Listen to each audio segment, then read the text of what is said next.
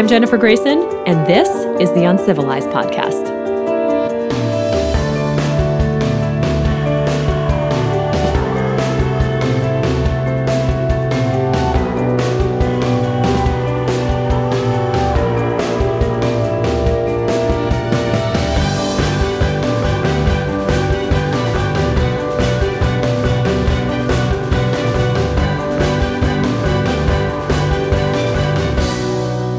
Hi, everyone. Welcome back to the Uncivilized Podcast. I'm Jennifer Grayson here in Los Angeles, bringing you the stories of people who have left behind our urbanized, industrialized modern world to create radically different lives in the 21st century. Today's guest is someone who has taken that idea to the extreme. Environmental activist Rob Greenfield. He's here to talk about his latest adventure, growing and foraging 100% of his food for an entire year from his hand-built tiny house in urban Orlando, Florida, of all places. I spoke with Rob this week. I was actually not planning on bringing you this episode for a couple of weeks, but given that we're now in the full throes of holiday consumerism, I thought this would be the perfect episode to bring you the story of someone who very much grew up in that world in Wisconsin and tell you his story of what it's like when you really step outside that consumerist system. Okay, before we jump in, please, if you're enjoying the episode so far, leave us a rating and even better, a review on iTunes. There are big plans in the works for this show, and that's really going to help our cause. I will be so grateful. I want to thank you in advance for listening. If you are interested in how I'm uncivilizing in my own life here in Los Angeles, check out my Instagram page. That's at Jennifer Grayson 1. If you have any guest suggestions, shoot them to my email, info@jennifergrayson.com. That is it from me, and I will be back soon with a new episode. I'm here with adventurer and environmental activist Rob Greenfield, whose extreme projects have ranged from biking across the U.S. on a bamboo bicycle for sustainability 3 times, to dumpster diving in thousands of grocery store dumpsters to raise awareness about food waste and hunger, to wearing 30 days worth of trash to create a visual of how much trash just one American creates. On November 11th, he launched his latest project, Food Freedom, where he will be living in a 100 square foot tiny house and growing and foraging 100% of his food for an entire year. Rob, welcome to the show. Thanks for having me on. Every time when I hear that bio, sometimes I think, man, I sound crazy. Really? Because when I read that bio, I think, wow, that is just an amazing amount of inspirational things that you have accomplished. Well, diving into dumpsters, wearing garbage, when you put it a little bit differently, it sounds a little bit out there. Yes, it does a little bit. And I got to say, when I was watching your videos, especially the one of you wearing the garbage, I kept thinking, if I saw you walking down the street, I probably would think you were really crazy. But then you hear what an incredibly brilliant, accomplished speaker you are, and you realize, well, maybe I'm misjudging some of the crazy people I see walking down the street in LA. I'm sure we are. I'm definitely sure we are. We make quick judgments based on our societal norms. And by now we know that our societal norms are just not correct. Right. Agreed. And we're going to dive into that today. But before we get started, I just have to ask you, just because this has such a significance for me, and this is going to seem like a random question, but so you launched on 11/11. I noticed that you have 111 possessions to your name. So do ones have a special significance in your life? No, just you just happen to see a combination of a couple different numbers. Oh, okay. That's so weird. I'm seeing ones everywhere lately, and I know maybe some of my audience can offer some ideas as to why that's happening. Maybe we're just meant to talk today, Rob. Interesting. No, I chose 11/11 because originally it was going to be around November 1st. I didn't want it to be on midterms, which was November 6th, just because I just wanted to steer clear of that media-wise. So just kind of chose 11/11, and I did choose it because I thought that sounds lucky, so I'll go with that. And you do have 111 possessions, is that right? Not currently. So okay. I had 111 possessions for 2 years. Well, actually, I started off with 111 possessions once I downsized everything that fit in my backpack, and of course, from day to day, that could go from 113 down to 105 as I was losing or breaking things or gaining new small things. But for 2 years, I had around 111 possessions. But since I settled in Orlando, a year ago and built this tiny house and am growing and foraging 100% of my food, that's meant getting shovels and, a tool to open up coconuts and, bowls to store huge amounts of food in jars and such. So my possessions have gone up drastically since beginning this new project. And do you have a refrigerator for storage? Is that one of your possessions? I have a freezer, a deep chest freezer. Did a lot of research on food storage and found that, unexpectedly, a deep chest freezer is one of the most sustainable ways to store large quantities of food. On average, it uses about $3 worth of electricity per month, which you can use that amount canning in a very short period of time. So I was pretty surprised to learn that it's one of the most sustainable ways to store large quantities of food. Wow. And what about the electricity? Do you have a solar panel, or is that part of your project, or are you just doing the food and then not worrying about the grid right now? So my goal during this time was to live off the grid in this tiny house. So the tiny house is 100 square feet, and it's made out of about 99% repurposed or secondhand materials. And so, of course, my goal was to live completely off the grid. I did live off the grid in my tiny house in San Diego in 2015, 2016. But this project where I'm growing and foraging 100% of my food, I mean, it's just a whole nother level of time, of energy, and then storage of food in a climate that's not designed for food storage. Florida is a very hot climate, so hot climates are not ideal for food storage. And so because of all that, I ended up deciding not to be completely off the grid, to make it just more manageable. It's doable, but I like to look at the limits of things. I push the limits, but I try to not push the limits to the point of exhausting myself and becoming too incapable of then not just doing the project, but also producing videos, writing a book, and all of that combined. Right.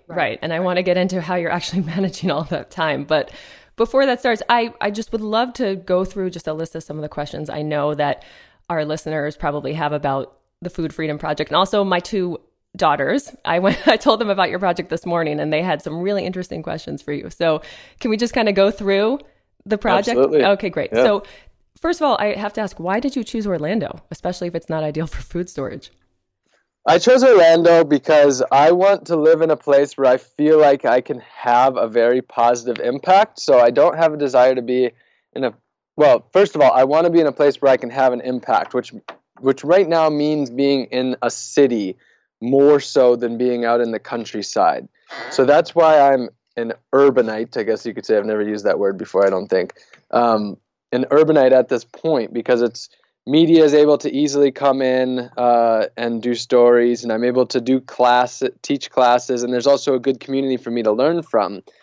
And then, so Orlando in particular is a place where it's at a state where I believe that a lot of positive change can happen and will happen here, but it needs it. So it's not Berkeley that already has a ton going on, but it's not rural, Alabama, where it'd be hard to get people to listen.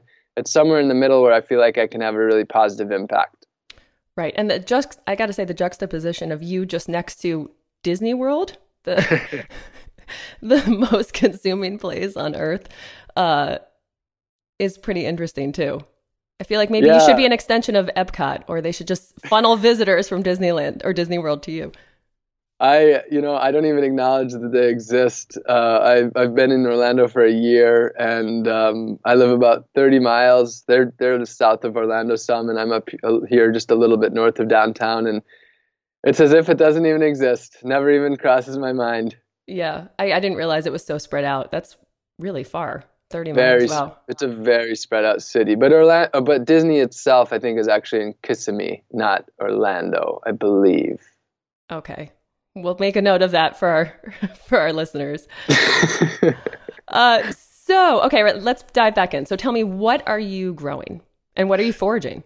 Yeah, well, just to be clear, I mean, people have a hard time wrapping their head around the idea of growing and foraging 100% of my food. When we say that, I literally mean 100%. There are no exceptions. Like Barbara Kingsolver's book, Animal Vegetable Miracle, they had their exceptions. There's zero exceptions. My salt, my oil, no grocery stores, no restaurants, no taking a nibble at a party, no gifts of food from others, no going to someone else's garden and eating from their garden, literally growing and foraging 100% of the food. Okay, so I have to ask, so what are you doing for oil? And what are you doing for So, salt? so salt was far easier than I ever imagined. All you have to do to get salt is evaporate ocean water. Oh, yeah, well, of course. How far are you from the ocean? About 50 miles, so an hour drive. And I just pair going to the ocean with the desire to be outside and be at the beach. So it's like, it's not that I'm just using the gas for food, but it's also at the same time, getting out, immersing, being a part of nature. So you're not biking on your bamboo bike to the ocean. You're actually, yeah, okay. I originally thought I would do that, but it's just a bit too much. Yeah, you got to conserve calories, Rob. It sounds like. Yeah, and also just a matter of time. I mean, it's a very time-consuming thing over time it becomes less time-consuming as you learn everything, as you have routines and rhythms. But I've jumped into this pretty hard. As far as oil, I've been not using oil yet, but I'm making coconut oil, which is also quite easy to make relatively. I've just been eating a lot of coconuts, which have a lot of oil in them, and I've been eating fish, mullet, which is actually a very oily fish. So I've just been getting my oil naturally through there. And then as far as I just haven't been able to fry anything. I just saute things in water. Okay, so you're fishing. It sounds like you've got the oil. I would love to hear about how you make that coconut oil. Maybe you can just, do you have a link to it on your website, how you make coconut oil? Have you done a video for that yet? I haven't done it, but to sum it up, there's two different ways of doing it. One way is I have an oil press, which you simply take the mature coconut out of the shell, you dry it a little bit, and then you just put it through the press, and it basically gives you a coconut oil. There's a slight bit more to it than that. And then as far as the other way to do it, which requires no special tool, is you just blend the coconut, water and meat, and then you put it in the fridge. The oil comes to the top, and then you cook that oil in a pot, which basically burns off some of the particulate matter, and then you have oil. Now that oil is heated, so it's not a cold pressed oil. But that's a simple way to make it that requires no special tools. Oh, amazing. I'm going to try that. I think my daughters will get a kick out of that. So, All right, what about caffeine? So I don't have any caffeine in my life, no coffee. Coffee doesn't grow here, and even if it did, it takes time to establish coffee plants. However, there is a plant here that is the North American yerba mate. It is called the genus and species is Ilex vomitoria, I believe, but I'm blanking on the common name at the moment. But it grows, it's often used as a landscaping plant, and it also grows more wild here as well. And I have yet to, I'm not a big caffeine guy, so I haven't gone out and foraged it yet. I've been meaning to. The vomitoria part sounds a little unnerving. Does oh, that okay. It's Japan holly, and the reason it's vomitoria is I believed that the native people would use it in ceremonies to purge themselves, and so by drinking extreme amounts of it, that's what would create vomiting. But in in moderation, when it's not used as for purging, then it's just like it's basically North America's yerba mate, same high as yerba mate. Wow, fascinating. So did you do a lot of foraging classes? Did you study with people in preparation for this? What was the prep like? Yeah, well, so basically my plan was that I moved to Orlando December 17th of 2017, and my plan was that I had 6 months, so around June 1st is when the year would start. that ended up being majorly postponed because, I started a lot of projects that were related around food freedom, helping other people to grow food. And those were very time consuming. So it ended up being November. So that was more like 11 months of prep. And during that time, I was learning a ton. I took foraging classes with two local guys, Green Dean and Andy Firk. Visited a lot of farms, a lot of gardens, watched a lot of videos online, read books, read a lot of articles. And then there's also groups, local groups, Orlando Permaculture. So I met a lot of permaculturists here.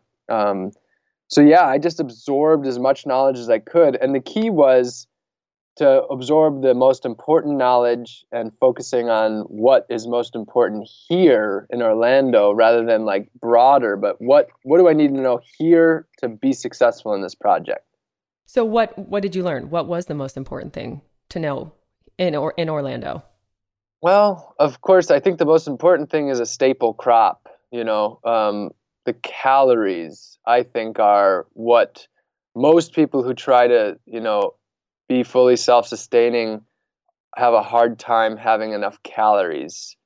And so for me, what I'm doing is there's cassava or yucca, which is no, that's an annual, not a perennial, but that's a staple crop that's very easy to grow, very drought tolerant.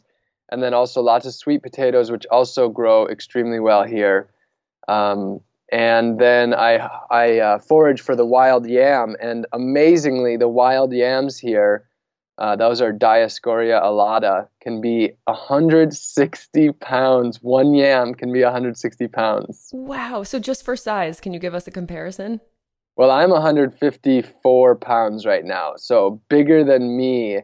One yam. A deer of 160 pounds is actually a good sized deer. I think a buck, like a good sized male deer, is like under 200 pounds typically. So that's a good sized deer. Oh my God. So are you actually pulling yams that big out of the ground? I've never found one that big. Oh, okay. I pulled a 25 pounder out the other day, and it took me an hour. Now it could be a lot faster, but I was trying to pull the whole thing out intact without breaking it, just partly because, I wanted to see what it looks like as one entity rather than a bunch of small chunks. And that also took an hour because it was right next to a golf course, and not only right next to the golf course, but right next to one of the putting greens. And so like every time golfers would roll up, I'd have to like go hide behind the bushes so that I wasn't disturbing them and they wouldn't report me because, not that I would normally care about that, but it is a yam stash. I mean, I think there's hundreds or even 1,000 pounds of yam in the ground right there, and it's only 3 miles on a bike path from my house. So it's like my perfect little calorie bank. And so I just don't want to risk, being a crazy yam guy put in prison. Yeah. Yeah. I got to ask though, but being so close to the putting green, are you concerned about, I know you can't be super picky about everything, but are you concerned about pesticide? Yeah, it's kind of an interesting thing. That's an obvious thing to think about. I personally, my way of doing things is I don't worry too much about the chemicals. And the reason is because we're exposed to it to such a great level that it's hard to avoid it completely. And to avoid it completely kind of requires this mindset of like fear and avoidance of everything. Whereas I want to be able to live freely in the world that exists and have a positive impact at the same time. And so, what that means is that I do expose myself to some chemicals for possibly. I mean, the reality is that just living in a modern house means for most people means you're breathing a lot of chemicals that are coming off those walls, the carpets, the pillows, and everything. So I've minimized that drastically. And so in some ways, I probably expose myself in ways that others don't. But the reality is that I drastically have decreased my exposure in other ways.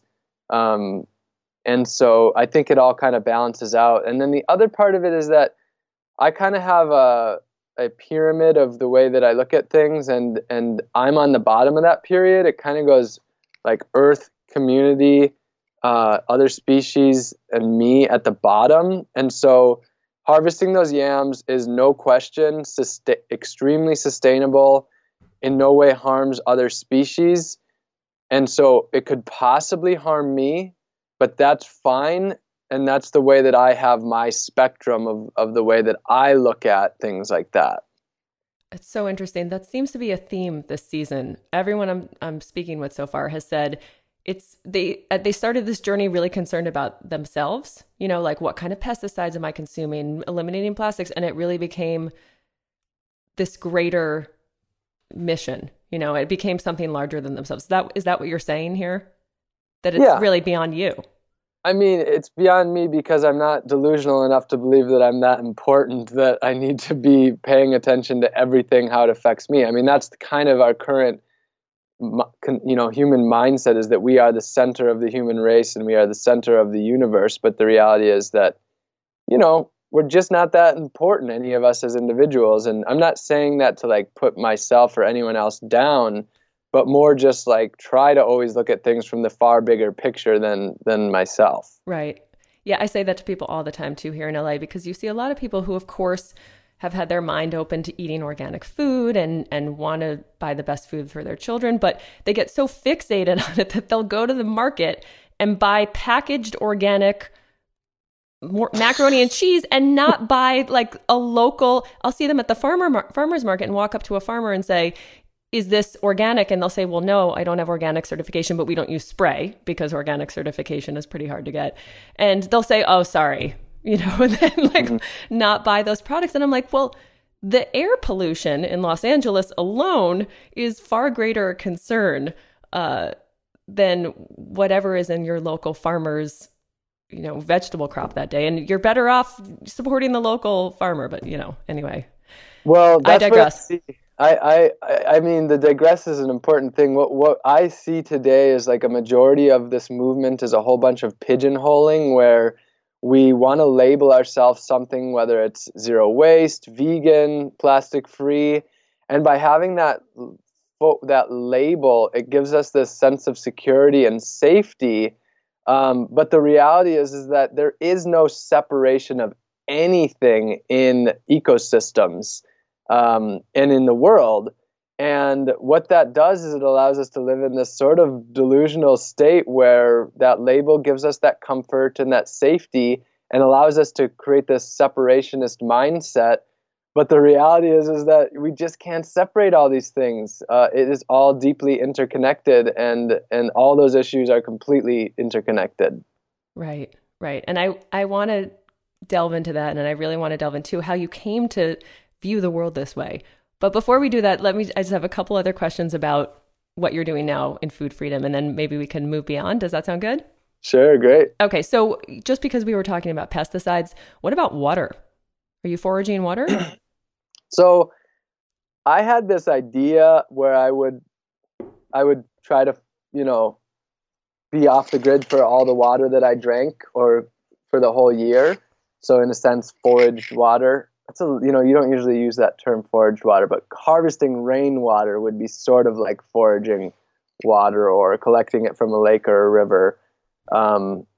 So I had the idea that I would like to do that, but it was never my real intention because I'll be traveling during this.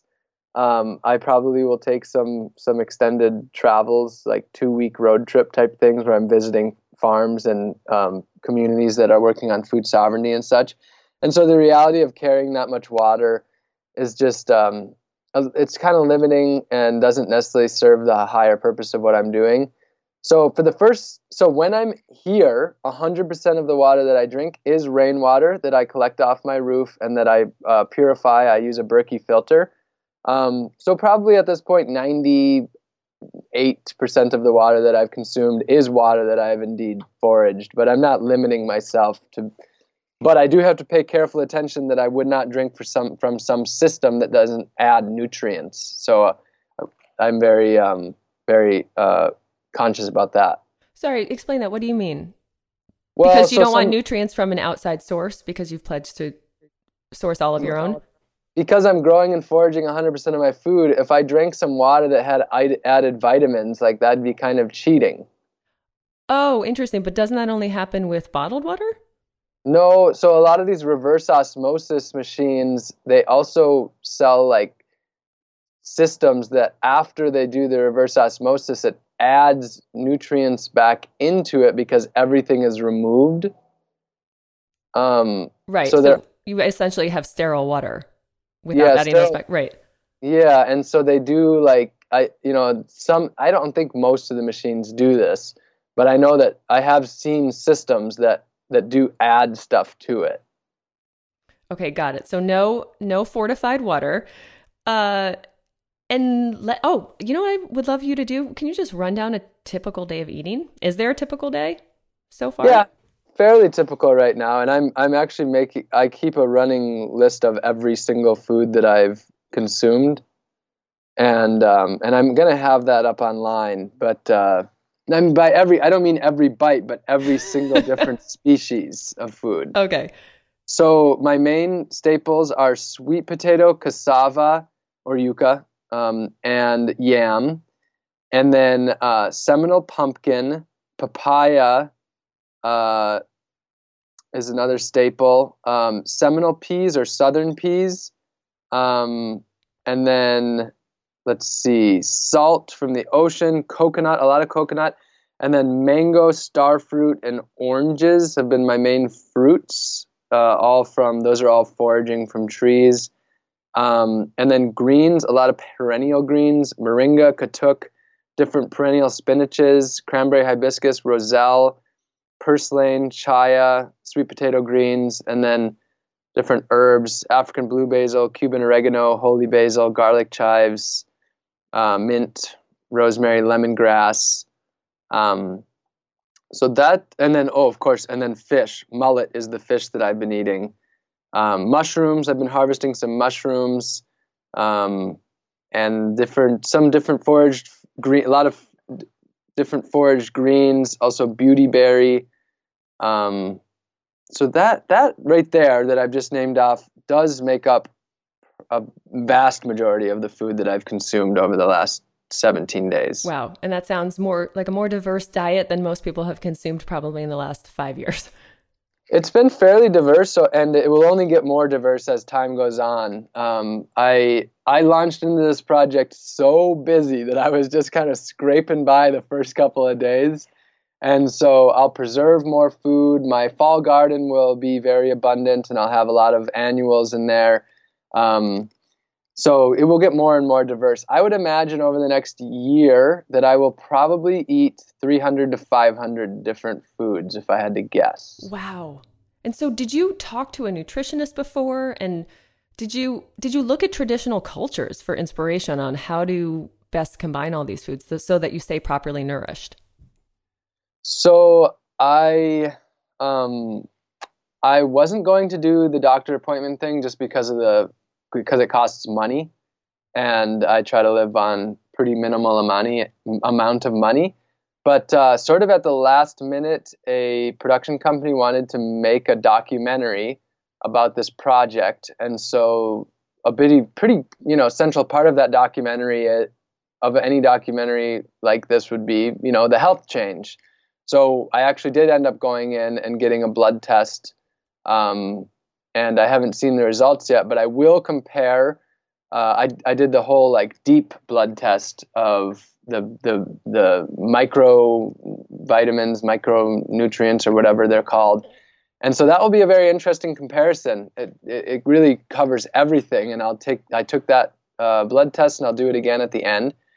And then as far as I haven't gone into like the whole food pairing element of thing. I kind of looked at things from the simple element of, okay, I've got a great calorie source. I've got good protein source. I've got plenty of vegetables that have a wide array of vitamins and minerals. And I look at that and say, that's probably enough. I tend to think that humans way overcomplicate food.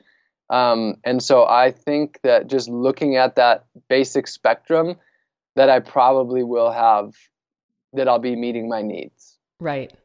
Right. And I know a lot of people listening to what you're doing would, of course, the first thing they'll say is, well, where's all the protein? But, especially when you're eating fish and all of the diverse plants and everything that you're eating, it's funny. I think we kind of focus on one nutrient to the detriment of just having a diverse diet. Yeah, we definitely do focus on that. And that's that whole thing about the way that we look at things today as this such a black and white thing where we separate everything out. But, I just look at things as much broader. And also to answer your earlier question of like, did I get my ideas from looking back at other cultures? And yeah, I mean, a lot of what I'm eating is staple crops. So Seminole pumpkin was a staple for the Native Americans living here. Right, the Seminoles. The Seminoles. Right. And so that's been grown for 500 years. It's an amazing food. It preserves for a year on the shelf, not refrigerated, which is just amazing. Of course, yuca or cassava is a staple of a lot of the island countries and I think parts of South America.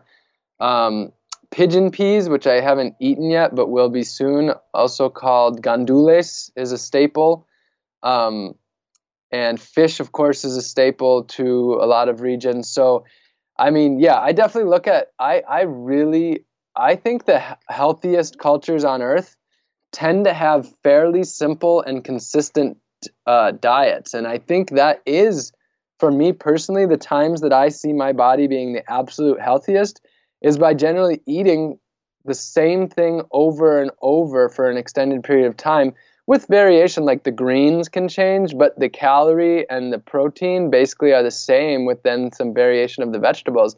That's when I find my digestion and my body to be performing at the absolute best. Right. And you're also very much tied to your environment and what comes from that local place, as opposed to just eating things from all over the world that maybe you weren't adapted to eat, Yeah. Yeah, I mean, it's been very nice to be connected to every single bite that I've put into my body. Yeah, amazing. Okay, well, so let's go back a little bit now that we've got a pretty great overview of what you are doing now. So I know you do a lot of extreme projects, and you tell this very compelling story, which in your TED Talk, which I will post, about how this journey, you really went from being basically a booze hound in college, sorry, but I'm kind of paraphrasing you, who didn't really care about anything except making money to this. And I'm just wondering, so but just to go back further, were you this extreme as a child? Like, when you took on something, was it all in? Yes and no. Yes and yes. I would say I always have been sort of extreme with different things. So to give you an example, like Beanie Babies were the craze when I was a kid. I'm 32. So when I was in 5th grade, I think Beanie Babies were just, that's when they started their peak. I don't think they had peaked out, but they had really started. And I had, at the peak of my Beanie Baby collection, I had 700 Beanie Babies. Wow. Which for a kid is like pretty much probably 99th percentile of Beanie Baby collectors. Just like thousands of dollars of Beanie Babies. Yeah, and we were poor. I don't even know how we managed that. We sunk our money into Beanie Babies. And so I collected. That's what I did as a kid. When we collected, we wanted to collect everything, whether it was Pogs or having the complete set of the Marvel cards or Magic the Gathering. And then I was extreme. I was into the idea of extreme sports, and I always was trying to push things. Could I swim across this lake, or could I run this far? How long could I hold my breath underwater? So I just coming to mind like random things that I always tried to push to my extreme. And then, when I was in college, I wanted to be a millionaire. So, not just wealthy, but very wealthy. So, yeah, I have always been an extreme person. Yeah. Wow. It's amazing that you're so aware of that. So it's so interesting because you said you were poor. So tell me about that, because it sounds like you also had so much at the same time. So at least in terms of consumer items. So it's really interesting. Can you tell me more about like where you're from and what your family was like growing up? Sure. Yeah, so it was my mom and me and three siblings. So it was the four of us kids and my mom. We lived in a two-bedroom duplex that my mom rented. And then there was also we had two bedrooms, and then there was this like little room above the stairs that had like a very slanted roof, and that was our Lego room. It wasn't really big enough to be a bedroom, but it was our Lego room. And so the three of us boys slept together in one room, and then my mom and my sister slept in another room. Once my brother Joe got old enough, we turned that Lego room into his little tiny bedroom. So my mom made about $15,000 a year to support us four kids, but none of the dads. There were three dads. None of them were really helpful. I don't think very helpful. So you're saying you had your siblings were technically half siblings. Half. Okay. Yeah, my oldest brother Joe was half. My brother Levi is a whole brother, and then my little sister Becky is a half sister. And so we got a lot of help from the government. My mom got food stamps, which meant we always had enough food. We never didn't have enough food. And then, she got rent assistance, and extremely fortunate to have lived in a society that helped us out, and helped me I think that a lot of that did help me to stay out of trouble, stay on a good path, and become a productive person, helpful member of society.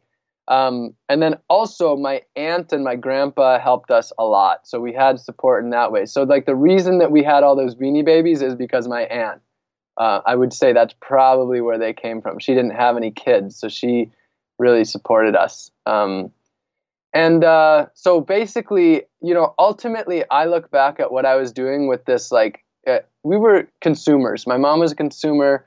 I was a consumer.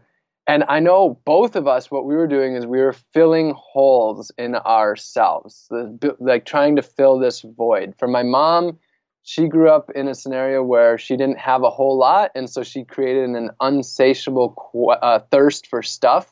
And for me, because I was poor and I looked at the other kids and thought they had more than me, for me to have stuff was my way of like proving my worth. In a way. And so like that Beanie Baby collection was my way of like creating worth. And that's what it all came down to, is like the clothes that I was wearing and all of that, my removal of from the bigger picture of caring about, the earth more and stuff really came down to just trying to fit in and be normal and have that really sense of worth in a society that bases its worth more on stuff and money and, nice houses and cars and such. Right. And it sounds like you had that value system all the way through college because, as you said, you wanted to be a millionaire. That was your big goal, right, as a young adult? Yeah. So when did that shift? And I find this such a fascinating story because maybe we'll talk more off mic about this, but I actually come from a similar sort of background. And so I've had sort of a similar journey too, to changing my whole mindset about materialism, and I'm just wondering when this awareness happened for you. Yeah. So I do want to say I wasn't blind. Like my mom raised us caring. Obviously, because look at, you're turned into an amazing human being. So yeah, I mean, right now I have in my hands this journal that I picked up when I was back at my mom's house 2 years ago. I just asked her if she had a notebook I could use because I always like to use used stuff. And so she gets me a notebook, and because she saves a lot of stuff, it turns out to be my journal from the first entry is September 7th, 1994. So I was 8 years old. And the entry from September 16th, 1994 is, what happens if oil gets in oceans and lakes? What do you think? Yes, feathers will stick together. So, and on the front, there's a sticker that my mom probably put on there that says, save our home. And it has a picture of the earth. So she definitely raised us caring. She's always cared about those things. But ultimately what happened was I got away from all that because I was overpowered by the desire to fit into American society. And so that foundation was there, but I did get away from that in high school and college. And then what happened was once I got out of college, it was 2011, I was in San Diego. And what happened was I started to watch a lot of documentaries and read a lot of books, and they just really started to wake me up to the reality of my existence. So I didn't have any overnight epiphany, no, single moment of enlightenment or anything like that. I just started to educate myself, and what happened was I realized, okay, my life is destroying all the things that I love, because I still loved the outdoors, but now I realized, okay, my globalized, industrialized life, all of my actions, the food I'm eating, the water I'm drinking, the car that I'm driving, the gas that I'm putting into my car, the cheap crap that I'm buying, the trash that I'm making, the electricity that I'm using, everything that I'm doing for the most part is causing destruction. And I just said to myself, I don't want to be a destroyer. That's not the life that I want. I've been tricked. I've been tricked by corporations to tell me that I need this stuff to be happy. And that's not true. I know that's not true. So it was a matter of I didn't want anyone to get the best of me, and I didn't want to be tricked anymore. I wanted to live a truthful life. So I set out to get to the bottom of it and to be better than the corporate advertising and better than these social stigmas, and to seek truth. So for me, as much as like trying to live a more environmentally friendly way, sustainable way, simple way, it's also about living as a deep level of truth and not living a delusional life. Right. And it seems like to do that, though, you've had to really step outside the system completely. It's interesting because you're partly in the system. I mean, obviously we're talking on Skype right now, and you have a social media account and you're doing a media tour. And so you're partly in the world that we're living, but I guess what I'm not even really asking a question, but I guess what the struggle I have is that I'm aware of all these things too. And yet I'm still living in a city. My husband has a job. We are struggling to live this more connected life, but we're still in the system. And so every day is a constant struggle of people not buying my kids plastic shit. And, schools not teaching, I don't know, the westernized narrative we've all grown up with. And so it sounds like you really had to step outside the system. Do you feel that way? In many ways, I have stepped outside of the system, and in some ways that I'm still in it. One reason that I'm in it is because I think the best way for me to change it is to be by being in it, rather than removing myself from it completely and, going out and living in the country.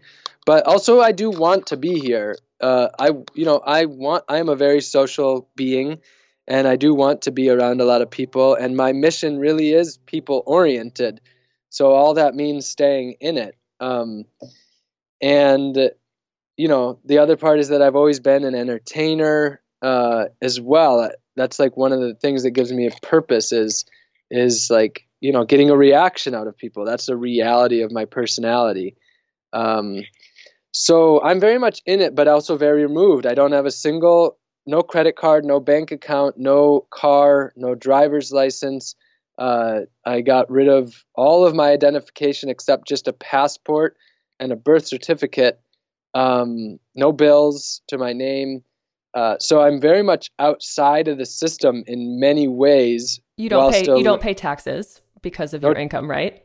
Yep. I've made a personal commitment to always make less than the federal poverty threshold, not to simulate poverty in any way, but to, live simply. And also because I've, made a personal commitment to not pay federal taxes because I don't want to, I'm not paying for all these things that they're doing with that money. Instead, I've basically given myself nearly a 100% tax. And what that means is that 100% of my media income, so I've done a couple of shows with Discovery Channel, my first book, and every other book or TV show that I do in the future, 100% of that is donated directly to nonprofits. It's always in the contracts. I'm not paid. It's just a donation to nonprofits. that are doing work that is beneficial for society, that, our tax dollars are going disproportionately into.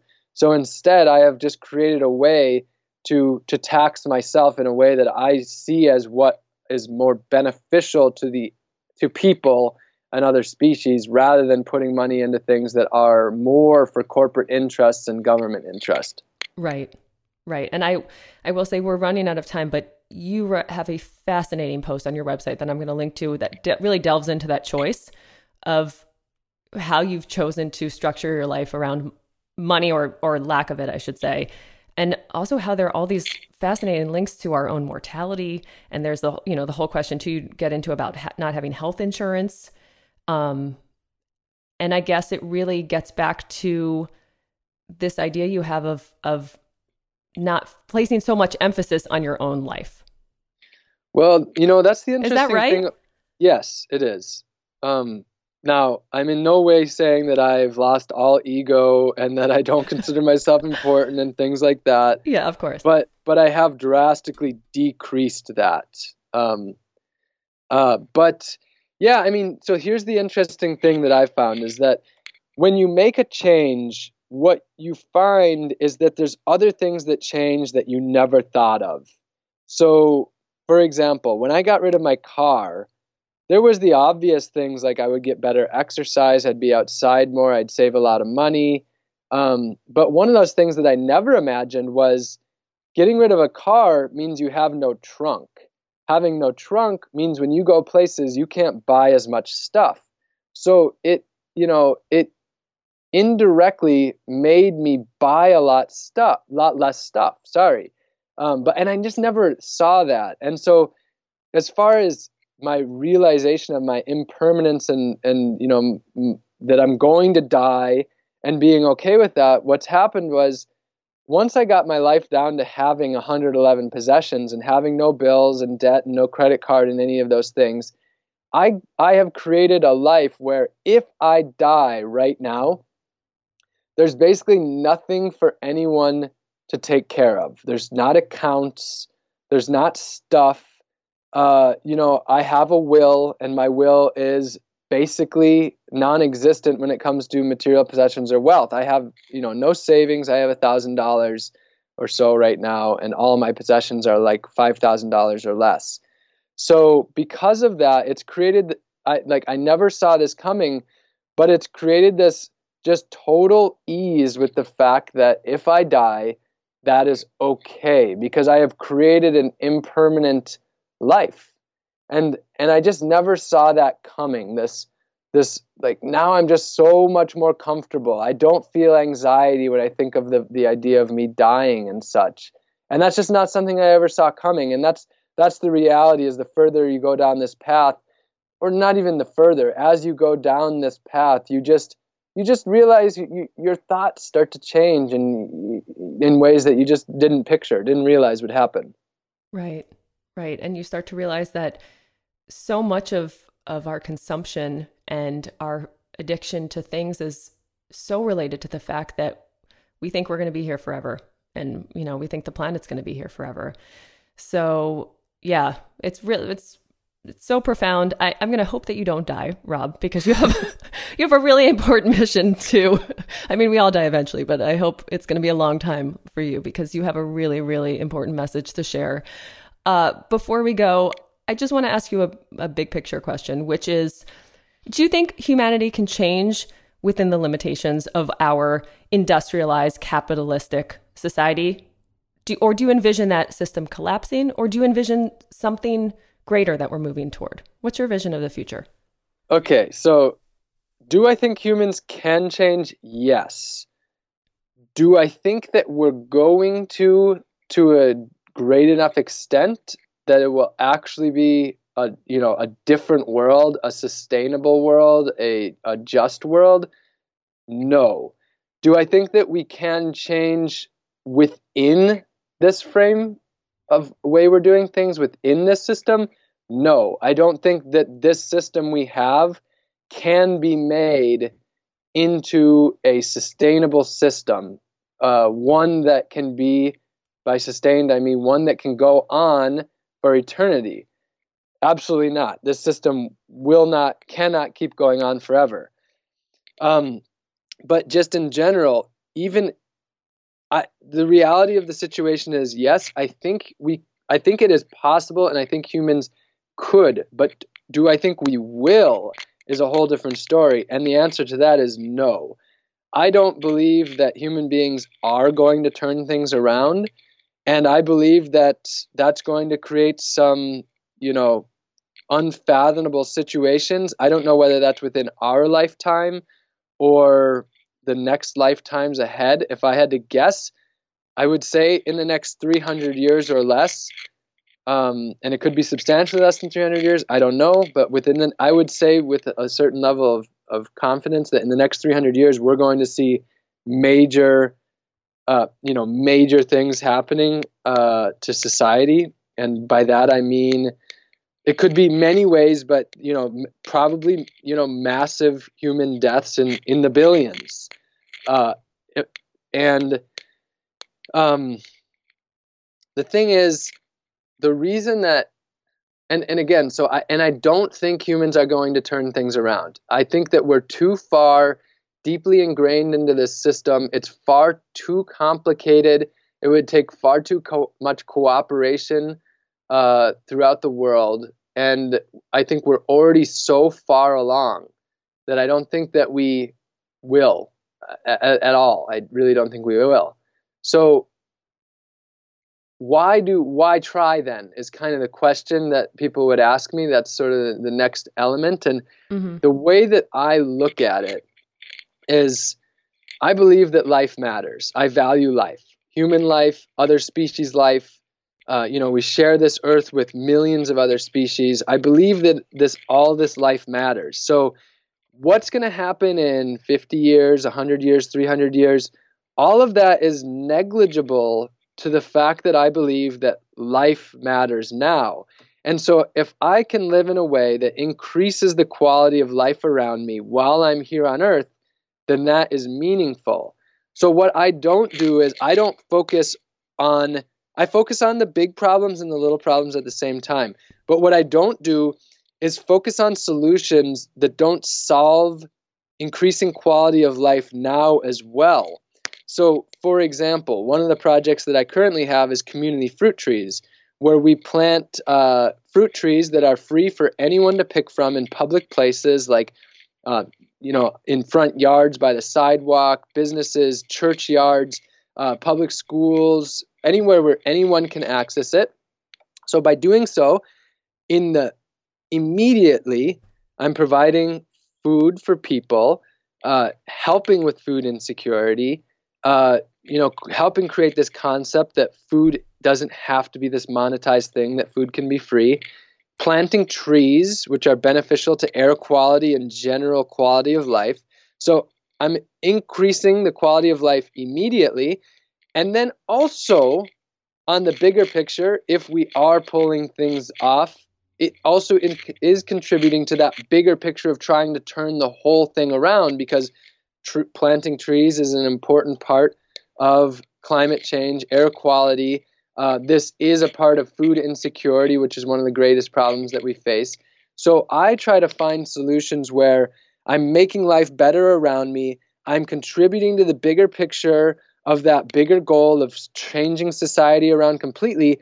But if society doesn't change around completely, then that doesn't matter as far as the success of what I'm trying to do now. And that's, another element of that is, I can't clean up all the trash in the oceans, but I can work together with my community to make sure that this lake or river is a beautiful place that we can enjoy and the other species that live there can enjoy. And that is worthwhile because I believe that life matters. And that's what keeps me thinking positively. That's what makes me continue acting. And that's the way that I try to look at things to be successful as a person who wants positive change in the world. Thank you, Rob. This has been such a fascinating conversation. I can't wait to follow you this coming year. Tell us where everyone can follow Food Freedom, where they can get in touch with you if they have any questions. Give us the whole rundown. Sure. So my website's just robgreenfield.org. You can go to robgreenfield.org/foodfreedom. And that's the story in particular. And then on social media, the main things I use are Facebook, Instagram, and YouTube. If you just type in Rob Greenfield into those, you'll find me. And that's pretty much the way. And if you're in Orlando, Florida, or if you're coming to Florida, you can always come and try to volunteer at the garden. I teach free classes and occasionally give tours of my tiny house and things like that as well. And if you go to my Facebook page, you'll find a group that focuses on Florida in particular. Fantastic. And you can come help pull 100+ pound yam out of the ground. Yes, absolutely. Fantastic. Thank you, Rob. This has been so much fun. Thanks for listening to this episode of the Uncivilized podcast. If you enjoyed this show, you can subscribe on iTunes, Google Play, or Stitcher Radio so you don't miss the next one. And please don't forget to leave us a rating and review. If you want to talk more about this episode or have an idea for a future show, head on over to my Instagram page. That's @JenniferGrayson1. As with every episode, the resources and links for the show are available at jennifergrayson.com, where you can sign up for my newsletter, which comes out once a month. Our theme music is by composer Paul Damian Hogan. That's it for me, and I'll be back soon with a new episode.